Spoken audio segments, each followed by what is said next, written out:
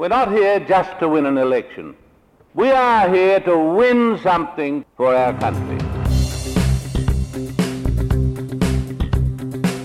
Hello, I'm Nick Cater. Welcome to another Watercooler conversation. 50 years ago in December, a Labour government led by Gough Whitlam signed an historic agreement with Communist China, establishing diplomatic relations between Canberra and Beijing.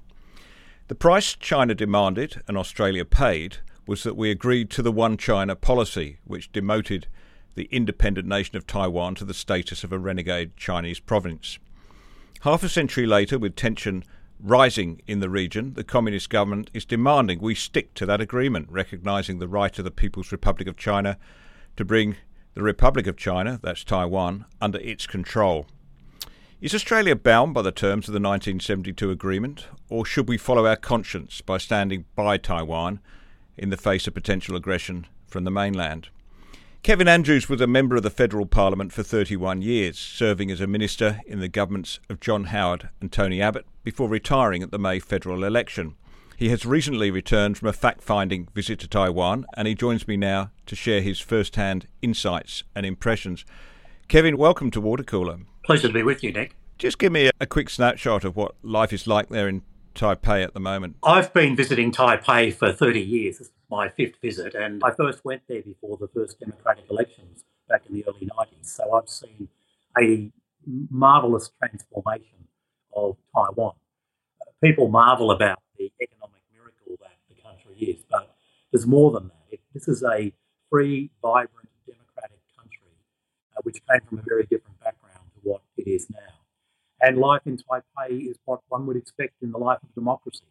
Despite COVID, people are out in the streets. People are getting on with their ordinary work and their ordinary life. But hanging over their heads, this threat from the communist regime on the mainland to want to take over Taiwan.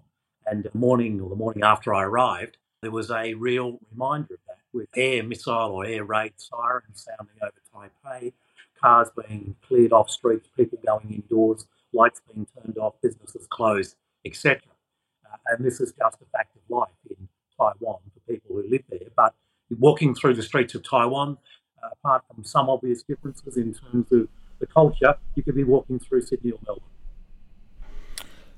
I still think that the Whitlam government was wrong to go as far as it did. Canada, which had signed an agreement, I think, 2 years earlier, had not gone so far as to acknowledge China's claims quite in that way. The US, when it established relations after Nixon went to China, kept open a diplomatic relationship with Taiwan for at least, I think, 8 years until Jimmy Carter's government, in a hope of maintaining a two-China policy. There's no reason, it seemed to them, and it seems to me, why we can't have good relations with both China, if that's the People's Republic of China, and an independent island, which we might call Taiwan.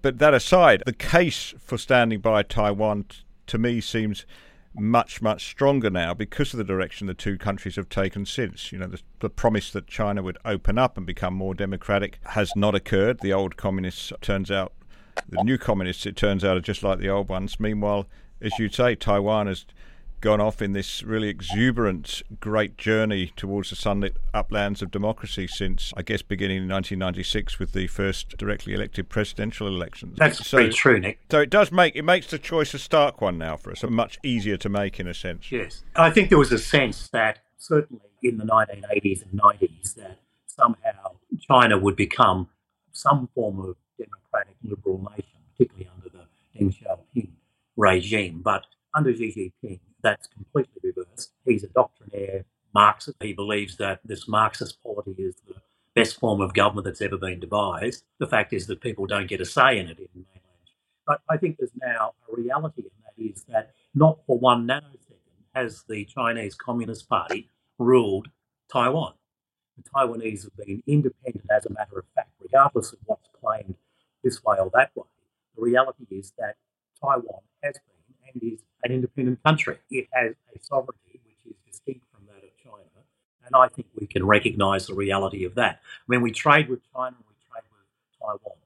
Taiwan has applied to join the TPP, the Pacific Trading Partnership. There's no reason that they shouldn't do that. There's no reason that we can't have relations with China as well as we do with Taiwan. But China somehow managed to convince not just us, but the entire United Nations, or clear majority in the United Nations, I think in 1971, that essentially, let's not put too fine a point on it, Taiwan should be thrown out of the UN, and China bought into it.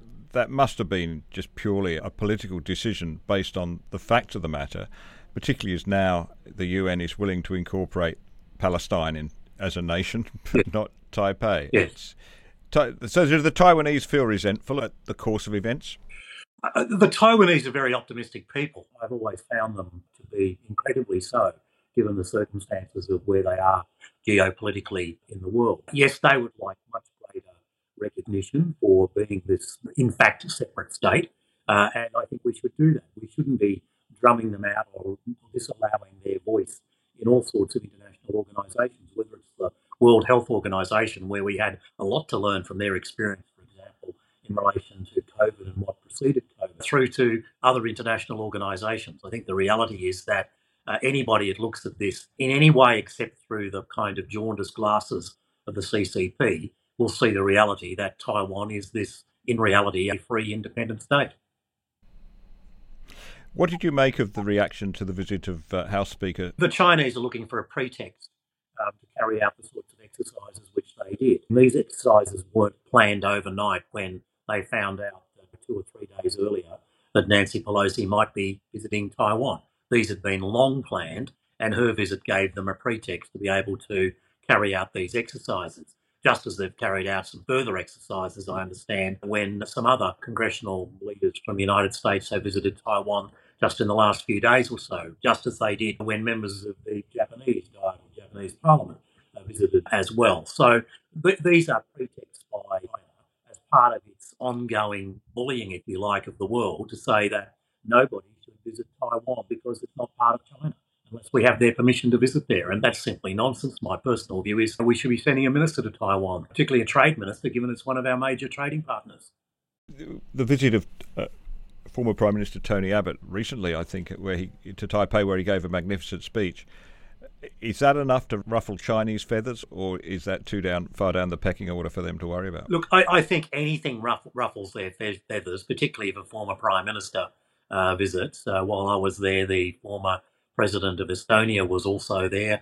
There's a Canadian delegation going soon. But obviously, current members of Parliament or a Congress visiting is something which particularly ruffles their feathers. And we see this sort of bellicose behaviour from the Chinese Communist Party when this occurs. But as I said, this is an attempt to bully people into not visiting Taiwan. There's no reason that legislators and leaders from other free countries in the world shouldn't visit Taiwan and have discussions with them, particularly around issues like trade.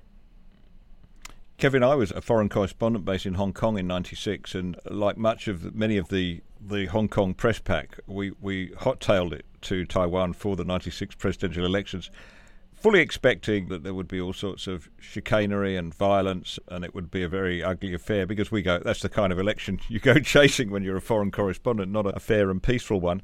But of course, it confounded us. I remember the crowds 2 or 3 deep in the street watching the soon-to-be president come through in a cavalcade. Nothing but a party atmosphere almost. It was just like they took to democracy like a duck takes to water. That surprised me. Did it surprise you?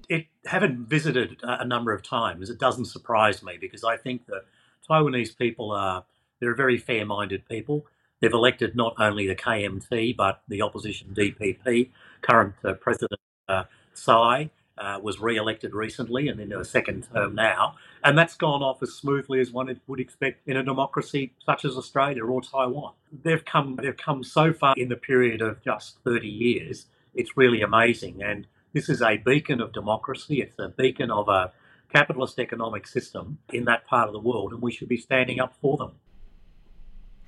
The other observation I have, which sticks in my mind from that period, is, this sounds like a cliche, the warmth of the people. But having spent a lot of time in mainland China as a correspondent, often quite uncomfortably actually, because journalists weren't particularly welcome there. And I remember I did spend one night under hotel arrest, if you like, because they thought for some reason I was a journalist. But the contrast was stark. In China, there was in Taiwan, there was a much warmer atmosphere. I sensed a much stronger civic fabric. In on the mainland, if you came across a beggar in a street who'd fallen over or apparently fallen over, the last thing you'd do is stop to help them up, because it could well be some scam, but you'd be accused of knocking somebody over and taken in and scammed for a lot of money. That wasn't going to happen in Taiwan. And yet they are, of course, exactly the same, very similar stock of people. So that suggests to me that the problem in China is very much not the people, but the kind of civic society that develops after well over half a century of oppressive, tyrannical, top-down government. Indeed, where people have given the opportunity to freely express themselves, where they're given the opportunity to participate in a democratic process, and that's genuine. People respect that, and they react the way in which Taiwanese have done. Changing governments, as they do and have done on a regular basis, having regular elections. There's not a sense of quiet tyranny in Taiwan as there is in China. And I think this is the result of the way in which the two systems have developed. One which is authoritarian, autocratic rule that doesn't trust the people, that doesn't allow free association. You mentioned the spirit of association in Taiwan. There are all sorts of civic groups, and one of the bedrocks of a democracy is the existence, as Tocqueville pointed out in America 150 or so years ago, of civil associations. And that exists in Taiwan in the way in which it exists in other healthy democracies, but it doesn't exist at all. In fact, it's stamped out as much as possible on mainland China. You wrote perceptively, I thought, in The Spectator recently that was perhaps the very reason why China was so keen to take over Taiwan, because it disproved the official Chinese line that the Chinese people are not suited to democracy. I think that's true. I've given a lot of thought to Taiwan and a lot of thought to China, and I've read everything that I possibly can lay my hands on in terms of the attitudes and the behaviour of the communist regime. And I've always wondered, why is it that they're so fixated? Why is Xi Jinping so fixated in terms of wanting to effectively invade a free, healthy, democratic country 180 kilometres or so across the Taiwan Strait? And it does seem to me, and I think this is reflected in what's happened in Hong Kong, is that his assertion that somehow democracy is culturally inappropriate for people of a Chinese culture is wrong. And every day he looks at Taiwan, it must stare him in the face that his assertion is totally incorrect. I think the other part of that is that he's a doctrinaire Marxist like we've never seen before. You only have to read his writings to accept that. It's not my view of it. He basically says that himself, is that he believes that this regime that he's the head of in China is the highest form of government. It's the highest form of a organised polity that's existed on the face of the earth. And Taiwan, again, is a reminder every day that's not the case. Let's talk about trade between Australia and Taiwan. It's quite substantial, isn't it? It involves some pretty vital industries to our security and our economy. Yes, it's a quite significant trade. It's not our biggest trading partner, but it's one of our biggest trading partners. And certainly in the area of high tech in terms of imports from Taiwan, not just to Australia, but to America, to Europe, everywhere. Taiwan is the semiconductor capital of the world, and not just the total number of semiconductors, but they've got such a large portion of the high end of that market as well. And so if that semiconductor industry in Taiwan was to cease, then the economic activities of most of the world would come grinding to a halt very quickly. So we are very good trading partners with Taiwan. We export a lot of our agricultural produce there. We export a lot of our resources to Taiwan. And this has been a long-term arrangement, a long-term beneficial arrangement to both nations between us and Taiwan. It's concerned me for some time that heavy reliance, not just we, but the entire world has on the Chinese semiconductor market. It seems foolish in hindsight we allowed ourselves to get in this position. What moves are afoot do you see, if any, to share that technology with Australia, but perhaps more pertinently with the US, so that we can start investing in a homegrown semiconductor market? It's certainly true that the Taiwanese are looking to invest elsewhere. They're starting a major factory in Texas soon. I think there are opportunities. There's been talk about something similar happening in Europe as well. And I think we should be in there looking to see whether or not we can be part of that effective transfer in terms of technological knowledge and technological ability with Taiwan, well positioned to do it in terms of resources, etc. But being a friend of Taiwan over a long period of time, despite all the problems we've been talking about earlier, then the Taiwanese are very open to actually greater trade with Australia. I think there's two things that we should be pursuing. They've applied to join the TPP. I think we should be pursuing that along with Japan and other like-minded countries to get them in as quickly as we can. And I also believe that we should be pursuing, separately to that, a free trade agreement with Taiwan. There's no reason we shouldn't do that. We could upgrade our trade agreements relatively easily. And in my discussions with officials in Taiwan from the president down, I think they would be very open to that sort of progress. Let's just talk about the direction China's taken. I think certainly during the period of the Howard government, it seems to me we were going through a particularly good time with China. Hu Jintao was in power. He was quite outward Western looking, lover of Shakespeare. Mr. Howard, John Howard, our Prime Minister, got along with him very well and speaks fondly of that relationship. I think, though, correct me if I'm wrong, but we were in no doubt at that time that we were dealing with an authoritarian country with values towards freedom almost completely opposite to our own, and we probably had no doubt at that stage, since this was well after Tiananmen Square, that there was no likelihood that China was going to change in the short term.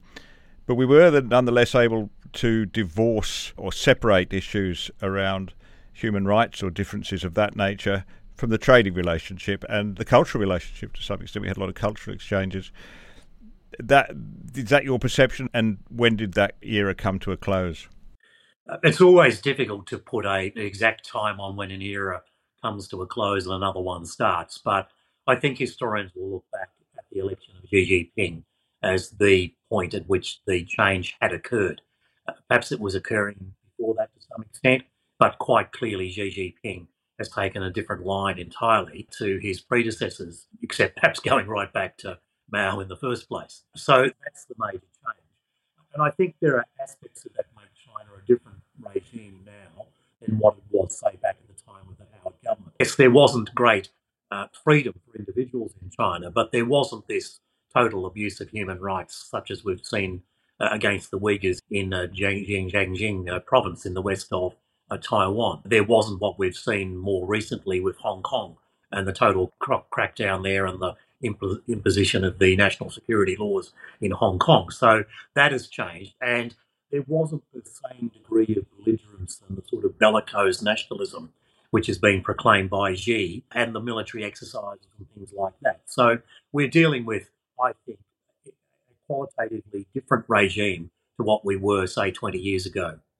Yeah, and for me, I think the effective takeover of Hong Kong against the terms of the agreement signed with the United Kingdom for 50 years of one country, two systems, that was a threshold for me, which it was quite apparent that China had crossed into a territory in which it was not going to respect international law or international conventions anymore. Yeah, I think that was the turning point in the minds of many observers, including some who were still, if I can say, open-minded about the prospect of China somehow liberalising. I've been of the view for some time now that's not ever likely to happen, at least under the current regime. But there was a sense up until Hong Kong amongst some people that this idea of one country, two systems might be respected, but that's completely been trampled on.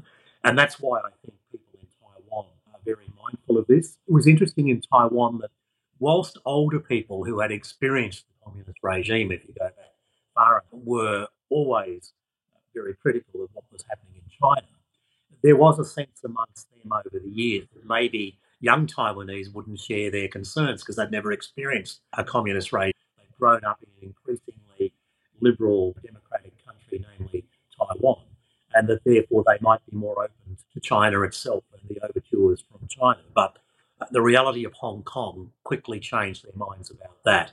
And if you look at recent surveys in Taiwan about the attitude of their people, you can see that up towards 3/4 of people are of the view that they would fight, if necessary, to defend Taiwan. And this includes young people as well as older people. So there's been a remarkable turnabout.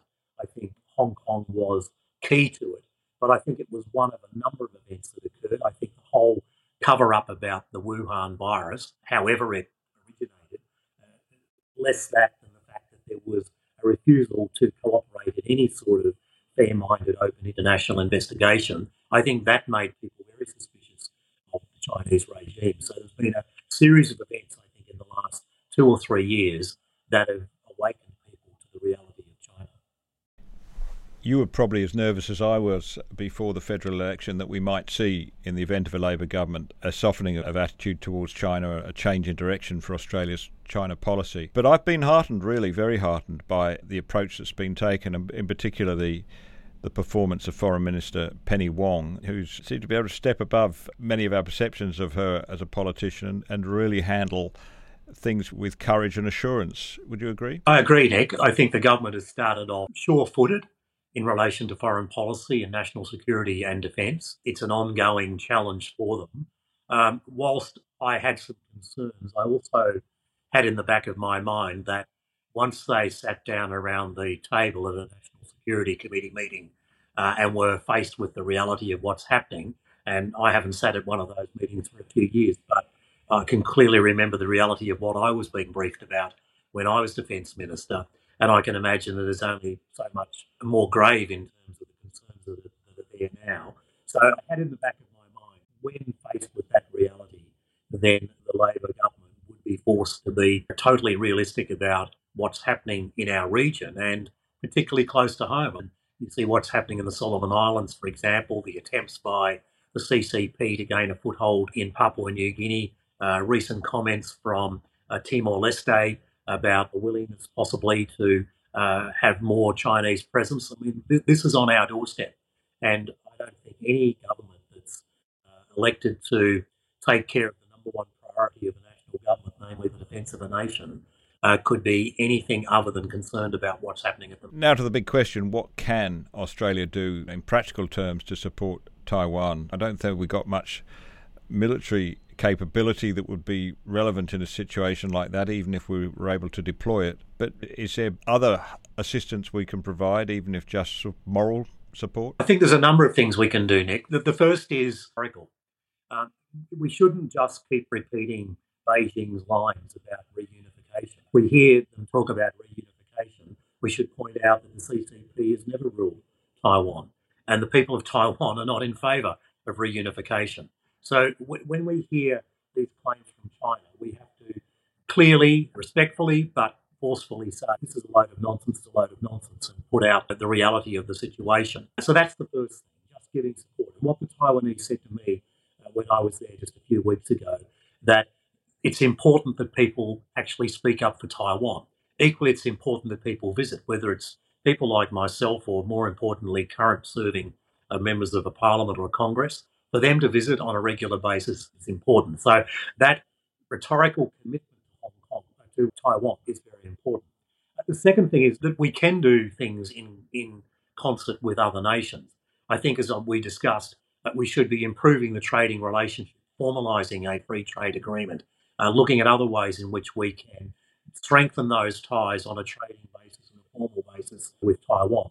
Thirdly, though, we do, in concert with other nations, have a place to play in terms of a deterrence to China. I remember when I was the Defence Minister asking the then Chief of Navy, is there any reason we can't sail an Australian warship through the Taiwan Straits once a month? To which the answer was theoretically no. If Australia and Japan, the United States and Canada, and even Germany, which has sent a boat through that area in the last 12 months or so, and the UK and France and others, in concert, who are all concerned about this situation, basically had some sort of timetable to have a real presence in that area, that would send a clear warning to the CCP that there are dangers in us stepping out of line. If we don't, then proclamation that somehow it owns the Taiwan Strait looks more real. Should we perhaps speak more frankly to clear up any misunderstanding there might be about Australia's position and any ambiguity that was left by the communique that was signed between Australia and China in December 1972. I'll just read you a bit of that. The Australian government recognises the government of the People's Republic of China as the sole legal government of China, acknowledges the position of the Chinese government that Taiwan is a province of the People's Republic of China, and has decided to remove its official representation from Taipei before January 25th, 1973. Pretty stark and pretty rushed, wasn't it? And there's no room for wriggle in there, unlike the American agreement of the same period, which talks about China's right to peaceful unification. It's very clear on that point. Yes. Would it be helpful if we, at a high level, perhaps at the Prime Ministerial level or Foreign Minister, we just came out with a clear statement of our current position? Well, we could do a couple of things, Nick. I think we could just quietly say to the Chinese, this is our current position. We're looking at the reality of what's happened since then. Taiwan is an independent state. If you look at the comments made, for example, by the then president of Taiwan back in the 70s and 80s, they were talking about the possibility that there could be some sort of democracy on both sides of the Taiwan Straits. That's not the case, and it's not going to occur in any short time when we're talking about mainland China. I think we should be simply saying that the reality is whatever was said in 1972, that 50 years later, Taiwan is, as a matter of fact, an independent state, which we recognise. Kevin, we've been discussing very weighty matters today, global strategic balance, the stability of the liberal world order, the peace in Taiwan. But I've got to ask you another question.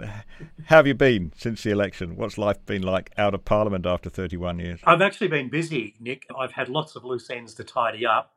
I had 31 years worth of archives, which I'm still working through. I sent off about 30 boxes to the National Library a few weeks ago, but I've still got many more to work through so that I can get rid of them. And then I'm looking, say when asked, I'm between jobs at the moment. I'm not quite sure what the next one is, but I'm looking forward to making a continuing contribution to the life and well-being of this nation.